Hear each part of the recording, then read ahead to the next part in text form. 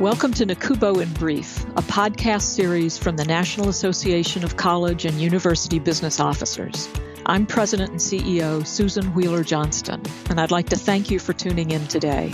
Our mission with this podcast is to help our listeners better understand the challenges that face the business of higher education.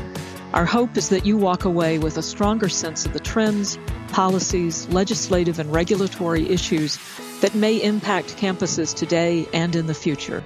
You can find resources for today's episode, as well as a wide variety of educational tools at nacubo.org. Thank you for joining us today. I hope you enjoy the podcast. Hello, everyone, and welcome back to NACUBO in Brief. I'm Megan Strand, your host. Thank you so much for being here with us today. I'm very excited to be joined today by Dr. Peter Smith. For the last couple of years, Dr. Smith has held the posts as University of Maryland, University College, Orkin Endowed Chair and Professor of Innovative Practices in Higher Education. He has also served on the Provost Academic Innovation Advisory Council. Over the course of his career, Dr. Smith was the founding president of 2 institutions of higher education, and he has worked on education issues with the United Nations. He's even served in political offices in his home state of Vermont, including one term as a member of the U.S. House of Representatives. Most of his academic career focused on helping adult learners realize their potential, which is the focus of his latest book, Free Range Learning in the Digital Age. Welcome, Peter. Well, it's good to be with you, Megan. In your latest book, you talk about how almost all of us underestimate our own personal talents. You also explain how the classroom isn't the only place where a person learns things, skills, and knowledge.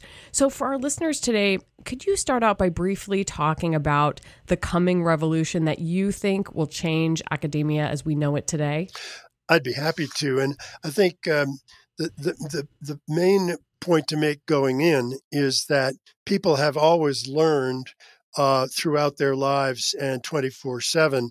What's changed, what's bringing the revolution is the ability with enhanced technology and artificial intelligence to actually do something with it that is monumental in its impact, both human, academic, and professional. But to start at the beginning, and I'll try to be brief, Alan Toff, a very well-regarded Canadian researcher, identified something he called the Adults Learning Projects almost over 50 years ago, in the mid-60s.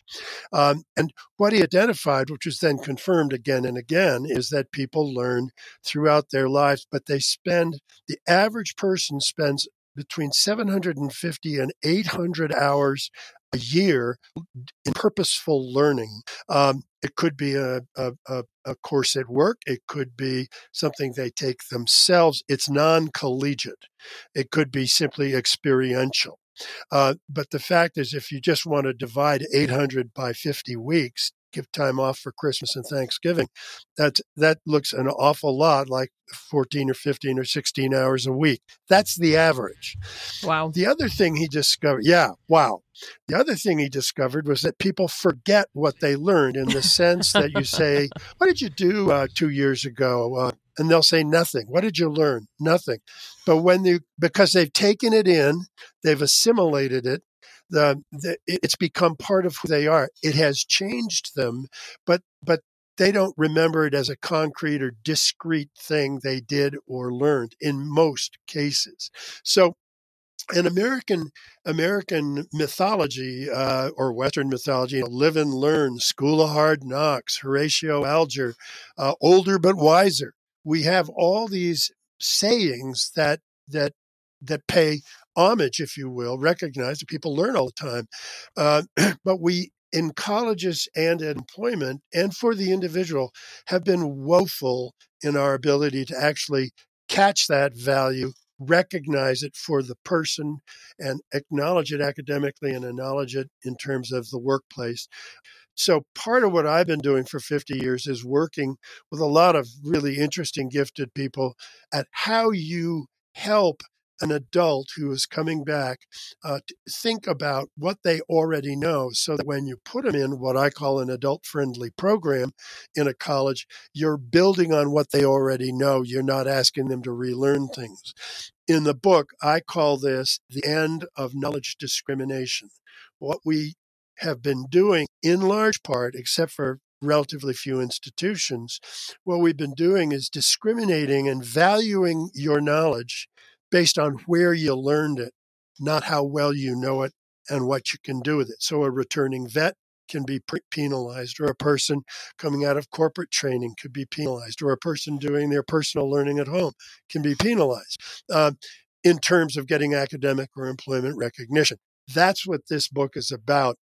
The emerging revolution in college, career, and education is that technological enhancements can take all this learning that Alan Tuff identified that has been now repeatedly acknowledged and really acknowledge its value to the person and to the institution that wants to educate them further, and to the employer who wants to get the most and the best from them as a member of a working team. You talk about in the book the need to pair social and technical skills. So your contention is that education needs something like a strong dose of liberal arts to provide a broader framework so that you understand how systems work, but also how to communicate and collaborate for the greater good. So how do you envision higher education become better suited to do more of this, or to do this in new and different ways? It's a great question, Megan. And I think there have been, I know Strada is working on a study that's really going to show that the human skills that we think of that come, or abilities with the liberal arts, are in fact critically important for success in the workplace. The science and technology and computer stuff may be necessary, but it's not in many, many cases sufficient for success over time in the workplace and satisfaction and happiness as a career rolls out. And it is those human skills, we've called them soft or essential employability skills, cross-cutting intellectual skills, problem solving, analytics, working on a team, appreciating diversity. Those kinds of things have to be called out in the way that we evaluate learning and validate what a person knows and is able to do. So part of what we need to do is understand that if we're asking a question, and I would argue this argues very strongly for project-based and problem-based learning if you're in a college, university setting, or corporate setting.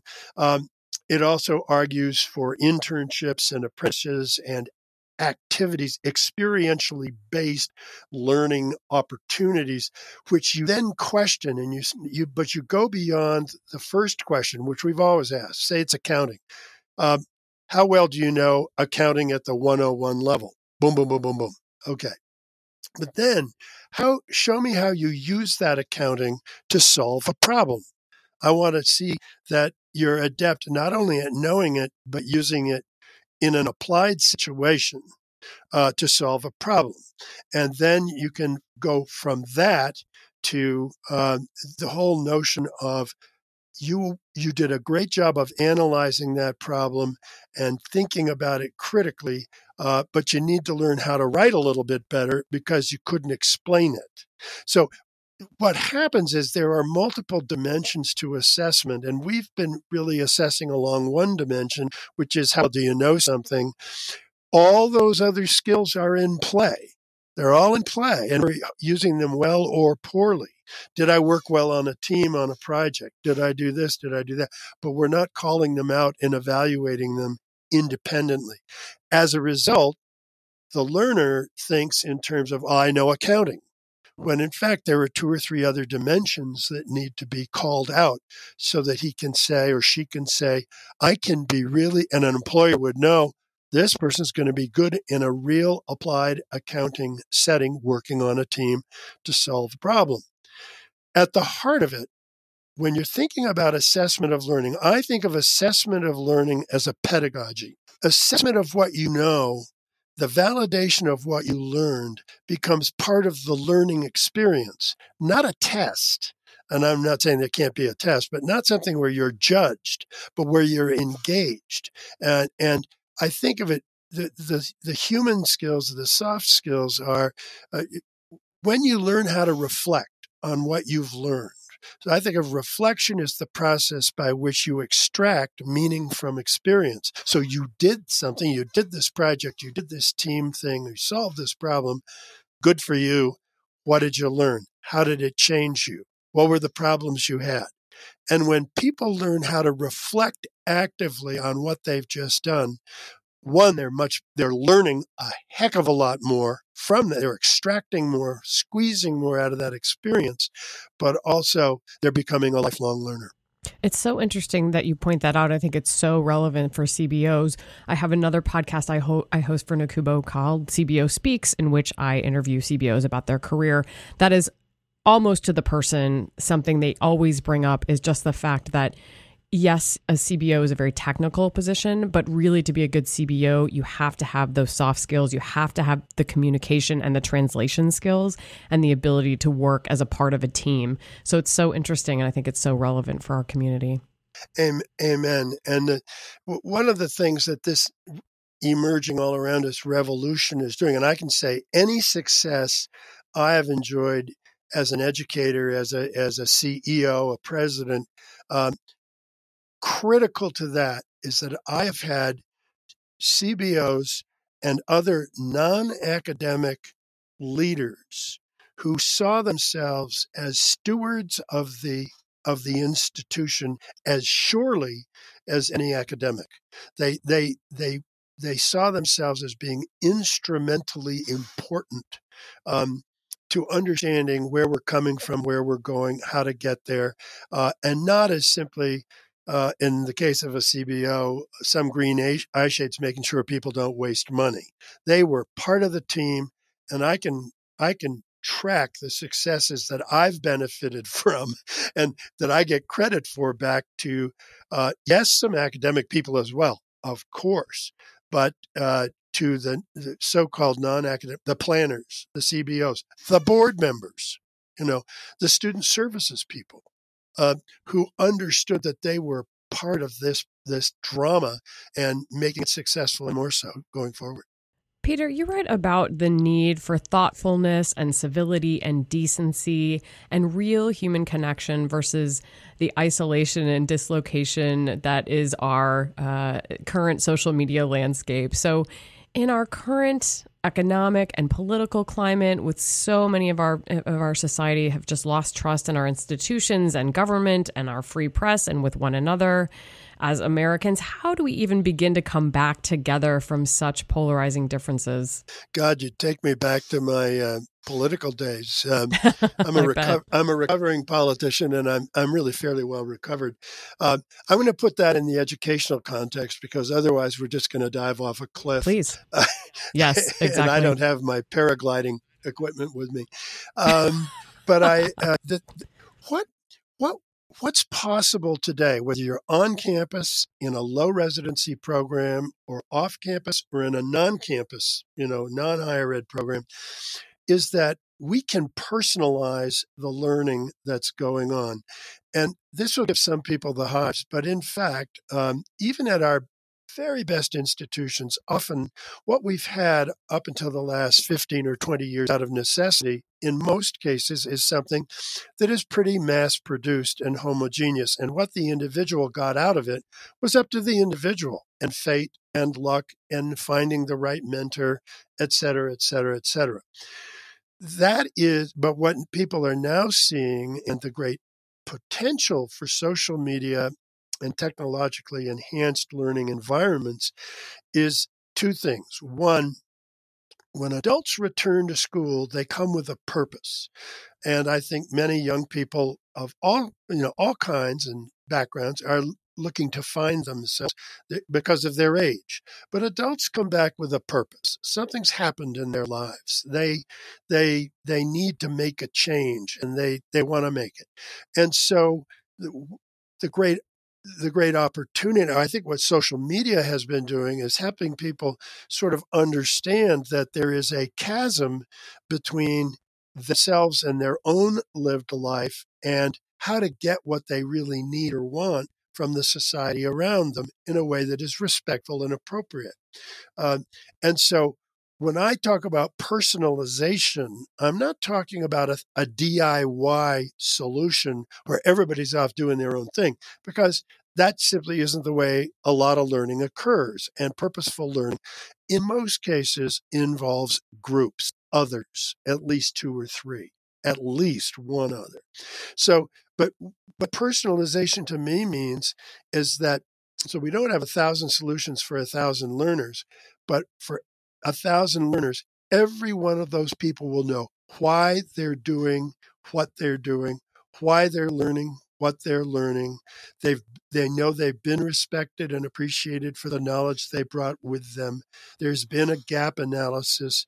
They understand that where they're going to end up, what it will do for them personally, humanly, socially, civically, or economically. So the personalization is to the purpose they bring with them. And to me, that is the ultimately respectful and humanizing thing we can do with each other and with adult learners in this emerging world. And it's a possibility, a potential that we simply didn't have other than one-to-one before we got the technological enhancements and the artificial intelligence. Can it be used poorly? You bet. Anything can be done badly. And in often cases has been, but or in some cases, not often. But the potential here to personalize, to bring people together, starting with them understanding that their purpose is being honored, and that the payoff, if you will, the consequence of what they're doing in a learning program, wherever it's happening, the consequence is known to them. It's one they desire, and they're fixed on that track. That's, to me, the great opportunity we have lying in front of us in all kinds of learning activities. Peter, I wonder if you could share some examples where you've seen pockets of innovation really working as it relates to this lifelong learning concept. Sure, and there are many, but I think and the thing I want to say before I give a couple of examples is that they have been one-offs. There has not been, and there are dozens and dozens, and some would say hundreds of institutions doing things, but what has been absent is an overall collected economic sense, institutional sense. Why is this important? How does it relate to who we have been as an institution and where we're going, as opposed to being something like continuing education historically, stuck off in a separate building and used to serve the community, but also make money for the institution. What we're looking at, this disruptive emerging revolution, is very different from that, because it's going to bring what have been, I'm going to say, more fringe kinds of programs into the mainstream, recognized higher ed, workplace development, workforce development programs. So that's, to me, the big difference. And you see lots of different examples. I think the phrase I use in the book, and I have stories to go, I've talked to 5 or 6 innovative presidents who run what I call adult-friendly colleges. And those are colleges like Charter Oak in Connecticut, or Rio Salado in Arizona. University of Maryland, University College has been doing, remote learning for 70 years, more than 70 years. And so these are colleges that have grown up around the notion of meeting the needs of the adult learner. And being adult friendly doesn't mean you have the same model. All these models are different, but it does mean that you have great connection to the workplace and getting better all the time, great counseling and academic support, the assessment and appraisal of prior learning to give people full value for what they already know. What I found as I talked to these presidents is that they're as different as all the models were, Southern New Hampshire University, etc. Running through what the presidents were saying were common characteristics of those colleges. Even if they were doing them somewhat in different models, the characteristics were highly similar. And so to me, as you think about the economics of being adult friendly, it has to do with the characteristics of that program, because the same old won't work. And that's true for economics as well. Every college and university has a cost structure. And there are lots of reasons for it, some good, some bad, and they're unique to each institution in some cases. But the thing about this technologically enhanced stuff, new ways of doing things, is that you can do them in highly effective ways with high quality material at a fraction of the cost. And that's what some institutions are beginning to do. Georgia Tech is a great example, where they have one of the 5 best masters in computer science programs on campus for $50,000 to $60,000 a year, with 150 of the best and the brightest. There you go. And they have something like 2,000 students in an online, exact same masters of computer science program, but online, people who are working with a 90% plus or minus a little persistence rate at about a third of the cost. And both programs are thriving. The fact of the matter is, we have to figure out ways using technology on and off and in low residency programs are all online. We've got to figure out how to capture the value of reduced cost and reduced expense for the learner against equivalent or even better, in some cases, learning outcomes. Great challenge, but it's all part of being adult friendly. If I'm working for a living and my wife's working for a living and I've got 3 kids and one's going to college and we have an annual income of $65,000 combined, and I've got a college that's going to cost me $25,000 or $30,000 a year, that's not helpful. If I'm trying, in addition to all those other things I have to do, I want to go back and further my own education. It's got to be something I can afford against a value that is tangible for me to get. And I think it's where CBOs come in, planners come in. These things can be done. And we're now developing the information and the examples that show that while it might be different from the academic tradition you have practiced over the years, it is absolutely just as good. It may look different. It may cost and expense different, but it is up to, and it supports the historic mission and reputation of your institution. That's the challenge we face, among others. Well, and it might be stating the obvious, but I think that there's a huge economic opportunity there as well. That, again, talking to so many CBOs, just that financial innovation piece is so critical moving forward as traditional revenue streams get tighter and tighter. It just seems like something that they should have to consider. Imagine having a set of fixed costs with 3,000 full-time equivalent students in a traditional setting, and you're able to spin off a separate division with different rules that assesses prior learning. So in a 4-year program, you're only actually delivering on average 2.5 years, because the other 1.5 years has already been brought on board and counted towards the degree. And because it's a low residency or technologically enhanced or online or some combination of all three, your costs are 20% of what they are for the students who go the old-fashioned way. The fact of the matter is, an argument has been made that you're losing money. Wait a minute, you're charging less. You're costing us money. I would argue, I'll take 2.5 years, which is whatever it is, 5/8. I'll take 5/8 of 2,000 new students paying me a reduced rate that I'm still making money on, and they're getting a good education over nothing, right? I mean, or doing it with the old cost structure, where in fact you may get a fraction of those students because adults can't afford to pay those kinds of rates.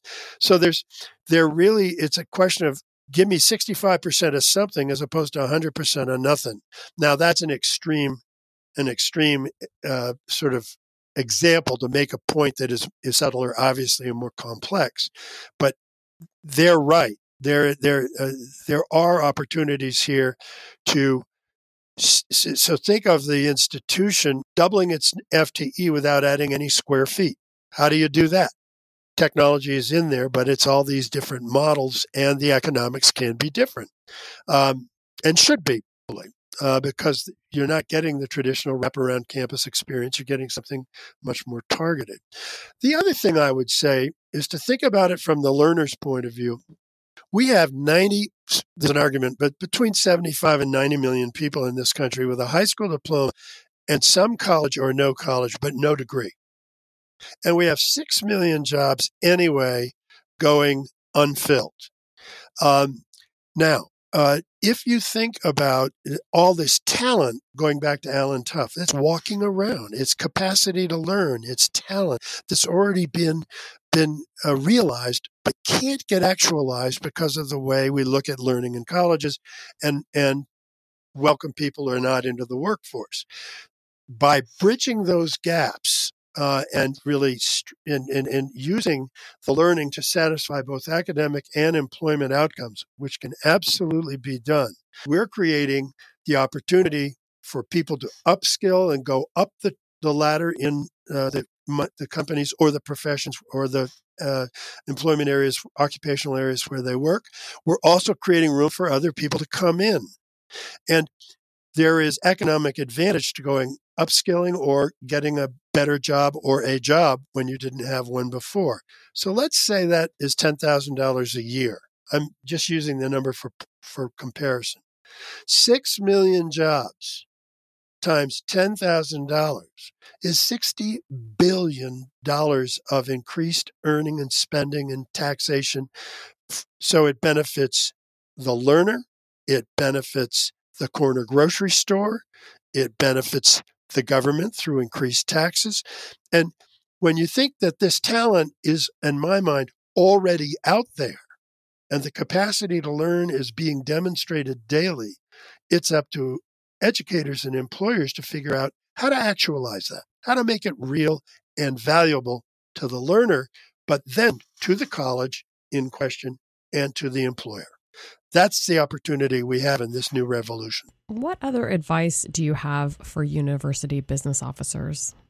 I think the biggest mistake that gets made, and I mean no disrespect to the people who make it, but historically, higher education institutions have used their core historic strength, their faculty, to think about how to do things differently. And my advice would be, as you start thinking about doing things differently, go get, whether it's consulting or people you pay to come in, the whole idea is to get people who can help you think about where you want to end up and then reverse engineer a program. And oftentimes, we ask people to crowdsource a problem in an environment which is political as well as academic, small p political, to crowdsource a problem that they don't agree on, don't fully understand, and may threaten them. The solution may threaten them. That doesn't make them bad people. That's what Clayton Christensen was writing about when he developed his theory of disruption. The college that exists is already serving people and serving them well, and it has alumni and it has traditions. And those things are real, and they are great strengths going forward in the traditional way, but they are potentially huge negatives if you're trying to do business differently. And what Christensen does is describe how mainframe companies, every one of them but IBM, went out of business in a 3 to a 4 year period in the late 90s. Not because they were stupid or they had bad products, but because these pesky little guys like Apple were coming along with these little games that seemed so silly that nobody wanted to pay attention. And these folks were making $2-3 million mainframes that were grinding stuff, and they had customers and they were making money. What IBM did and why they survived, and I'm paraphrasing here, obviously, was that I think it was Lee Iacocca took 100 or 200 of his best people, gave them something like $100 million or more dollars, sent them to another state and another place, and said, invent the future. Forget about us. Tell us what the IBM of the future ought to look like. And they came back out of that skunk works. They were protected from the status quo at IBM, the economics, the customer service. But IBM, the traditional IBM, was protected from them as well. So they came back with some solutions which were then adopted. IBM survived barely, but they survived. And that is the same kind of thing that colleges need to think about. I'm a big believer in a skunk works, in reverse engineering, figuring out where you want to be, and then reverse engineering to what it's going to take, economics, cost, everything else, academic expertise, technological expertise to get there. And that often, that's why Mitch Daniels bought Kaplan and turned it into Purdue Global, as opposed to spending a whole bunch of his own money to try to develop something. It is why we've seen failed projects in many, University of California, frankly, California State University, which I love and where I worked, and several states have had debacles because what they tried to do was build the new off the old, as opposed to understanding the essence of disruption and respecting it, and then creating a skunk works or a different way of doing it. There's a new project at the California Community College System Office, which is creating a statewide college out of the system office for exactly this reason. It needs to be protected, but also the 132 or whatever it is, California community colleges, they need to be protected too. So there's a new model for how we make change, and it has economic as well as academic implications. Thank you so much, Peter, for joining me today to talk about your fascinating book. It was really terrific chatting with you. Where can people find your book if they'd like? Oh, I thought you'd never ask. Clearly, obviously, Amazon. And if you're a persistent local buyer, obviously you can go and order it at a local bookstore. Some have it, some don't, although it's gotten a couple of great reviews. I will say that there's a wonderful human component to this book, which I'm really proud of. One of my endorsers, Don Graham, formerly of the Washington Post, said to me, "You know, Peter, this is part Studs Terkel and part Gail Sheehy," which blew me away, and I was thrilled. I don't confuse myself with either of those icons of writing and social commentary, but to even have somebody think there was a minor connection was thrilling. So there are stories throughout the book, and that's what really changed me as the writer and as a person, even after almost 50 years in the business. So Amazon for sure, I know it's there, and local bookstore if you're so inclined. Those are my two advices, and I'd love to people who buy it and read it and have something to say. I'd love them to review it on Amazon. That really helps. You can find out more about Dr. Peter Smith, as well as a link to his book and today's episode, by visiting the conferences and e-learning section, then click podcasts of nakubo.org. Make sure you also subscribe to Nakubo in Brief and Apple Podcasts so that you'll get the latest episodes instantly. And on behalf of Peter and myself, I'd like to thank you for joining us for this episode of Nakubo in Brief.